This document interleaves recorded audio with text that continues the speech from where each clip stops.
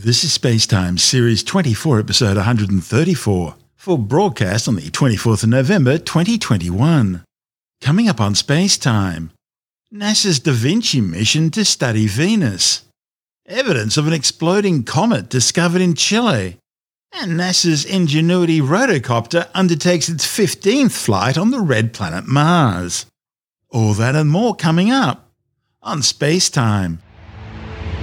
Welcome to Spacetime with Stuart Gary.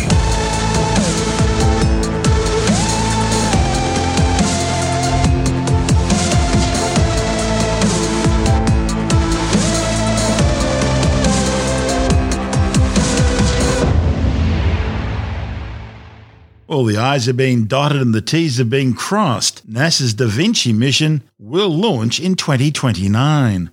Da Vinci stands for Deep Atmosphere Venus Investigation of Noble Gases, Chemistry and Imaging. The spacecraft will carry a suite of instruments in an attempt to answer a range of long-standing questions about Earth's sister planet. Both Venus and Earth are about the same size. Both were formed in the same part of the solar system out of similar material, and both were formed under similar conditions at the same time.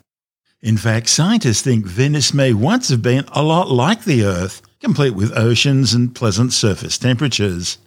Da Vinci's data will help scientists determine if this intriguing possibility is true.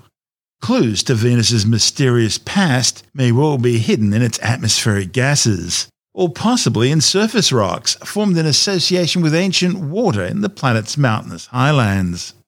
During two flybys, the Da Vinci Carrier Relay and Imaging spacecraft will collect data on the planet's daytime side, looking for unknown compounds that absorb ultraviolet light in Venus's upper atmosphere using a compact ultraviolet to visible imaging spectrometer.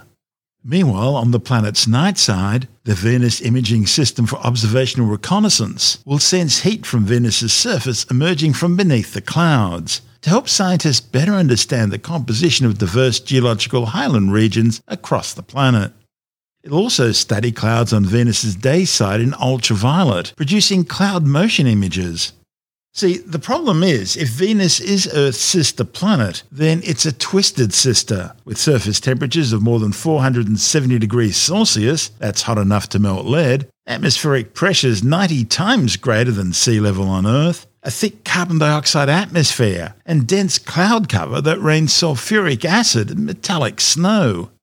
Even stranger, Venus rotates backwards on its axis compared to most other planets in our solar system. But it rotates so slowly, a Venusian day is actually longer than its year.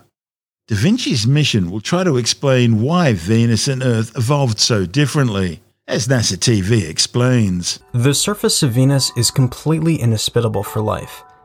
Barren, dry, crushed under an atmosphere about 90 times the pressure of Earth's, and roasted by temperatures 2 times hotter than an oven. But was it always that way? Could Venus once have been a twin of Earth, a habitable world with liquid water oceans?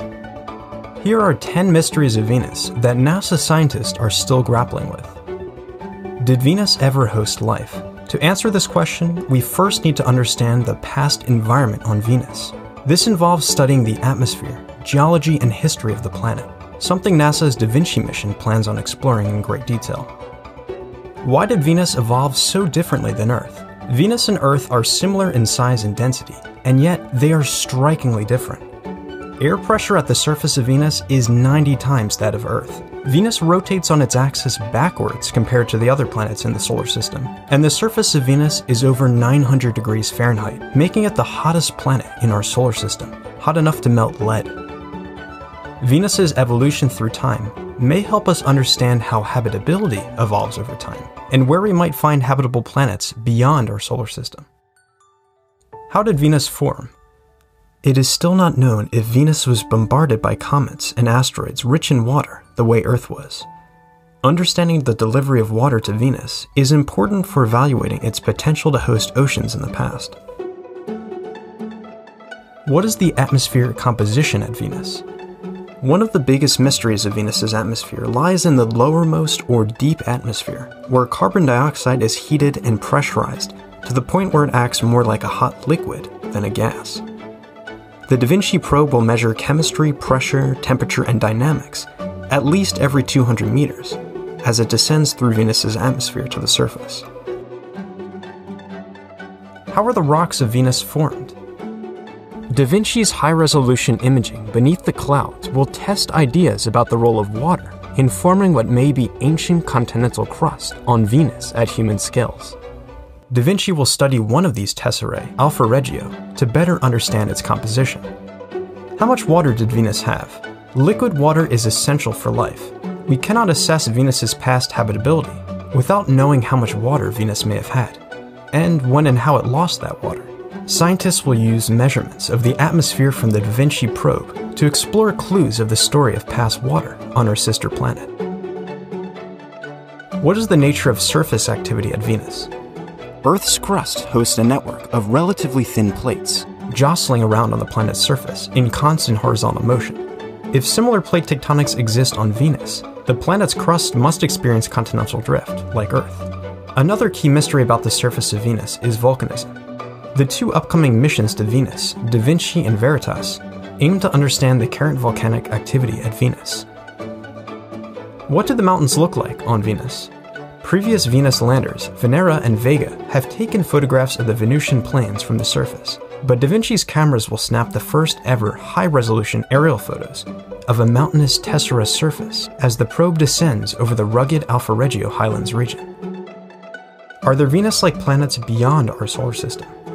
We will be able to relate what we discover at Venus to Venus-like exoplanets observed by the James Webb Space Telescope. If Venus shows signs of previous habitability, that could mean these exoplanets might be habitable as well. New mysteries we haven't thought of yet. There are many new mysteries we can't even imagine right now.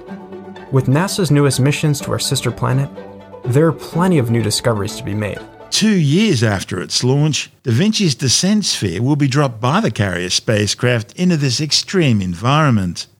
It'll provide new direct measurements of the Venusian atmosphere and reveal a bird's-eye view of the surface below the clouds.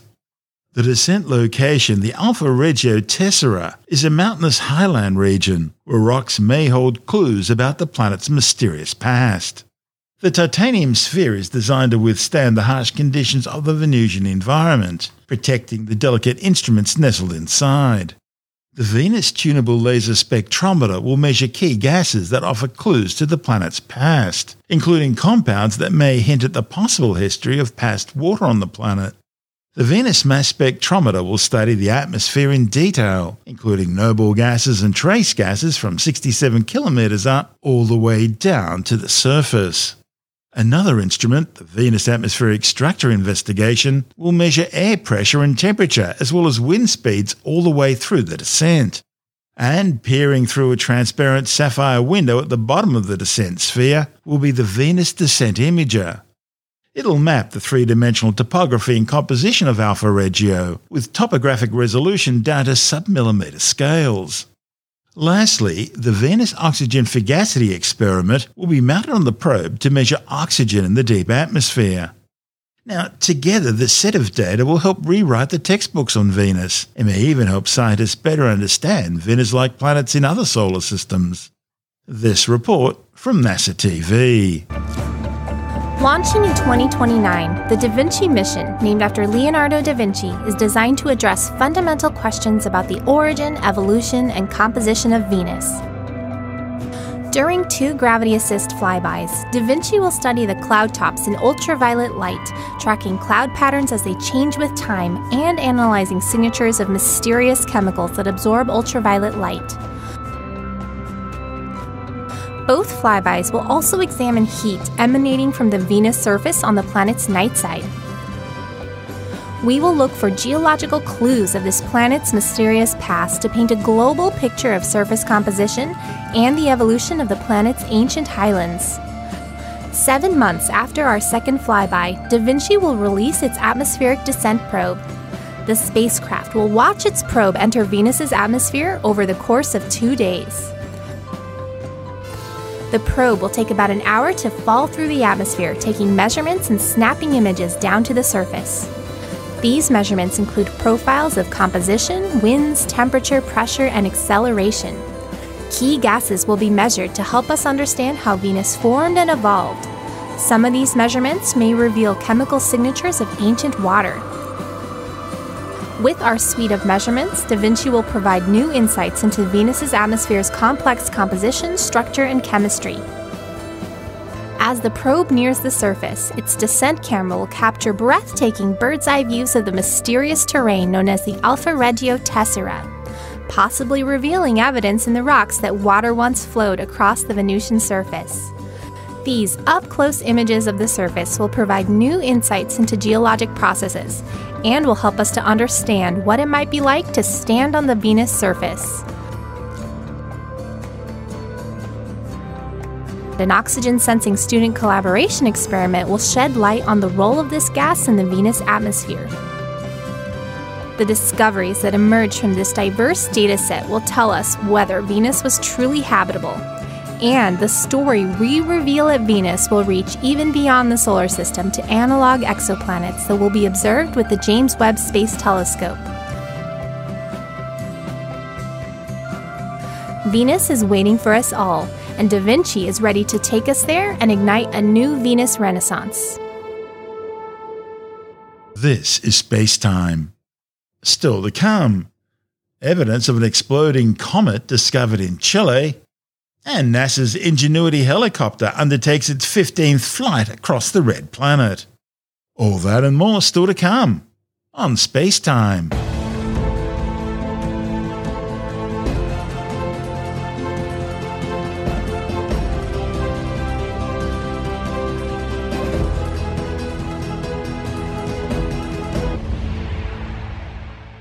A new study has revealed that slabs of silicate glass covering the ground in Chile's high Atacama Desert were caused by a comet.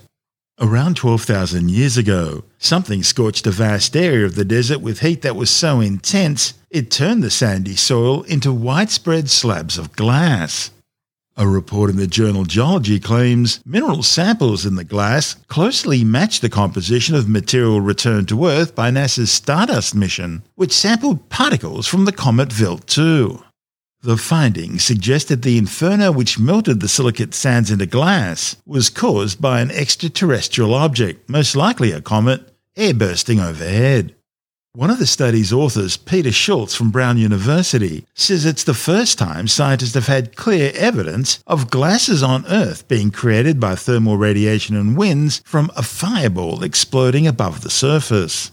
He says to have such a dramatic effect on such a large area suggests a truly massive explosion. The glasses are concentrated in patches across the Atacama High Desert east of a plateau in northern Chile, nestled between the Andes Mountains to the east and the Chilean coastal range to the west. Huge fields of green or black glass occur within this corridor, stretching about 75 kilometres. And there's no evidence that these glasses could have been created by volcanic activity, so their origin's always been a bit of a mystery. Now, some researchers have postulated that these glasses could have resulted from grass fires, as this region wasn't always a desert. During the Pleistocene epoch, the area was covered in oases with trees and grassy wetlands, created by rivers extending from mountains to the east. And it's been suggested that widespread fires may have burned hot enough to melt the sandy soils into large glassy slabs. The problem is the amount of glass present, along with several key physical characteristics, makes simple grass fires an impossible formation mechanism. The glasses show evidence of having been twisted, folded and rolled, and even thrown while still in a molten state. And all that's more consistent with a large incoming meteor and airburst explosion, which would have been accompanied by tornado force winds. And the mineralogy of the glass casts further serious doubt on the grass fire idea. Schultz and colleagues performed detailed chemical analyses on dozens of samples taken from glass deposits right across the region. The analysis found mineral zircons, which had been thermally decomposed to form batolite. And that mineral transition typically happens in temperatures in excess of 3,000 degrees, far hotter than anything which could be generated by grass fires. The analyses also turned up assemblages of exotic minerals only found in meteorites and other extraterrestrial rocks. Specific minerals like cubonite, trollite, and calcium aluminum-rich inclusions or CAIs all match mineral signatures from comet samples retrieved in NASA's Stardust mission. These minerals are the very signatures of a comet. Schultz says tentative dating places the airburst event at around the same time that large mammals disappeared from the region, around 12,000 years ago. He says it may be too soon to say there was a causal connection between the two events, but they did happen around the same time, which is interesting. Even more intriguing, Schultz says there's also a chance that this airburst was actually witnessed by early human inhabitants who had only just arrived in the region, which would have been a fascinating welcome to their new homeland. This is Space Time. Still to come, NASA's Mars Ingenuity helicopter undertakes its 15th flight on the Red Planet. And later in the science report, evidence that an extinct Japanese wolf may have been the closest relative to the domestic dog. All that and more still to come on Space Time.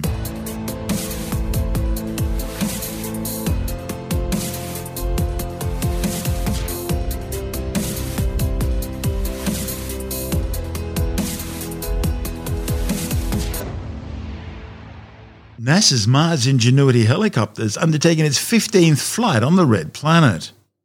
The flight in the skies above Jezero Crater is the first leg of a journey taking the rotocopter back to its starting point on its first ever flight on Mars. The 128-second flight is pre-positioning the 1.8-kilogram rotocopter for future operations in a new direction. Mission managers are planning a series of flights in coming weeks, returning the tissue box-sized chopper to the Perseverance rover's original landing site. This is where Ingenuity undertook its historic 5 initial demonstration flights, the first time an aircraft had flown on another world. Since then, NASA's been using Ingenuity to scout ahead of the Perseverance rover as it explores the Red Planet. Ingenuity's total flight distance is now well over 3 kilometres. But the journey back will be a lot shorter, as many of the outward journeys have been on routes designed to capture specific images. Since landing on Mars in mid-February, Perseverance and Ingenuity have been travelling south to study rock outcrops. But NASA mission managers are now turning their attention more towards the north and west of the landing zone. They'll first trek north, then turn to the west to reach Jezero Crater's ancient river delta, where the mission will study sediments, searching for signs of past microbial life. NASA's also preparing a flight software upgrade for the rotocopter, which will potentially enable it to have new navigation capabilities. This is Space Time.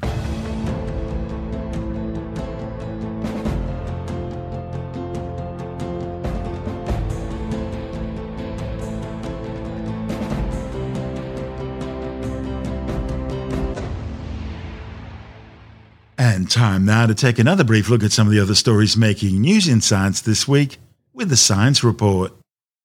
There's been a tragedy at a Nebraska zoo where 3 extremely rare snow leopards have died of COVID-19. 2 of the zoo's Sumatran tigers who are also infected are responding well to treatment. There are fewer than 10,000 snow leopards left remaining in the wild, with that number expected to decline by a further 10% in coming years because of poaching and a loss of habitat. Over 5.2 million people have now been killed by the COVID-19 coronavirus since it first spread out of Wuhan, China. However, the World Health Organization says the true death toll is likely to be double that amount, with more than 250 million people now confirmed infected. Scientists are warning that the worsening effects of global warming on soils could see food and fiber production affected by fungal plant pathogens. The findings, reported in the journal Nature Climate Change, are based on data from global field surveys and a 9-year-long field experiment. Scientists found that as temperatures increase, so too does the abundance of pathogens in the soil. The findings will help researchers understand how these pathogens affect the world's soils, which will be fundamental to reducing their impacts on world food supplies. A new study suggests that an extinct Japanese wolf may be the domestic dog's closest relative. A report on the pre-press biology website bioRxiv claims Canis lupus hodophylax may have descended from a vanished population of East Asian grey wolves, which may also have given rise to modern dogs. Scientists sequenced the genomes of 9 specimens of the species, the last of which was killed by humans in 1905, in order to find out exactly where the species fitted in the canine evolutionary tree. And the findings show that this Japanese wolf species appears to be more closely related to the ancestor of the modern domestic dog than any other species of wolf found so far. Well, just when you thought the Workerati couldn't go any further with the whole preferred pronouns thing, Microsoft has taken it to a whole new level. Hello, everyone. I'm Natalie Gadilla. I'm a Caucasian woman with long blonde hair, and I go by she, her. I'm a product marketing lead here at Microsoft with this guy. Yes, that would be me. Hello, everyone. I'm Nick Fillingham. I'm a Caucasian man with glasses and a beard. I go by he, him, and I'm a security evangelist here at Microsoft. Okay, well, I'm Stuart. I'm 186 centimetres or 6 foot 2 inches tall. I'm wearing blue jeans, a black Rip Curl t-shirt and white Nikes. Alex, this is the way Microsoft want us to start thinking now, is it? Well, it seems they've woken up to wokeness. I mean, they were saying that it was to cater to people who were, had vision problems. But I did see the video clips, and it did seem a bit ridiculous. It seemed very funny to me. So there's been lots happening in the last week, and at the top of the list would be Apple launching a new self-service repair program. Tell me about it. Yes, well, they're launching this in the US to start with, and they'll roll it out to the rest of the world in 2022. Now, what Apple is doing is it's letting its customers buy parts directly from Apple with manuals as well, so that you can know how to repair these things, and tools, although tools are also available from websites like iFixit, who famously tear down all the different devices and give them a repairability rating. Yeah, and there'll be 200 parts on offer, but clearly this is only for people who really know what they're doing, because some people attempt this and then they'll fail and probably have to take their device into Apple or to one of the kiosks to get them things repaired. But this program is Apple's way, essentially, of acquiescing to the right to repair movement, which fights against companies who have been locking things down and making people only use authorized repair services. I mean, some of the previous iPhones or Macs, I think, had lots of glue inside and made it difficult to replace the batteries. And this comes from an era when 10, 15 years ago,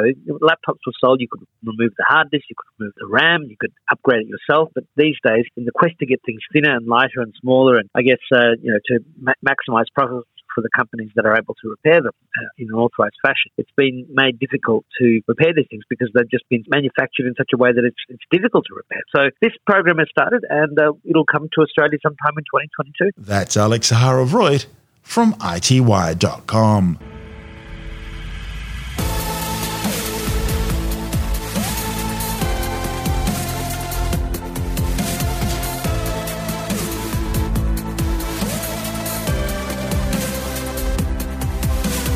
And that's the show for now. Spacetime is available every Monday, Wednesday and Friday through Apple Podcasts, iTunes, Stitcher, Google Podcast, Pocket Casts, Spotify, Acast, Amazon Music, Bytes.com, SoundCloud, YouTube, your favourite podcast download provider, and from spacetimewithstuartgary.com. Spacetime's also broadcast through the National Science Foundation on Science Zone Radio and on both iHeartRadio and TuneIn Radio. And you can help to support our show by visiting the Spacetime store for a range of promotional merchandising goodies, or by becoming a Spacetime patron, which gives you access to triple-episode commercial-free versions of the show, as well as lots of bonus audio content which doesn't go to air, access to our exclusive Facebook group, and other rewards. Just go to spacetimewithstuartgary.com for full details. And if you want more Spacetime, please check out our blog, where you'll find all the stuff we couldn't fit in the show, as well as heaps of images, news stories, loads of videos, and things on the web I find interesting or amusing. Just go to spacetimewithstuartgary.tumblr.com. That's all one word, and that's Tumblr without the E. You can also follow us through @StuartGary on Twitter, @SpaceTimeWithStuartGary on Instagram, through our Spacetime YouTube channel, and on Facebook, just go to facebook.com/Spacetime with Stuart Gary. And Spacetime is brought to you in collaboration with Australian Sky and Telescope magazine, your window on the universe. You've been listening to Spacetime with Stuart Gary. This has been another quality podcast production from Bytes.com.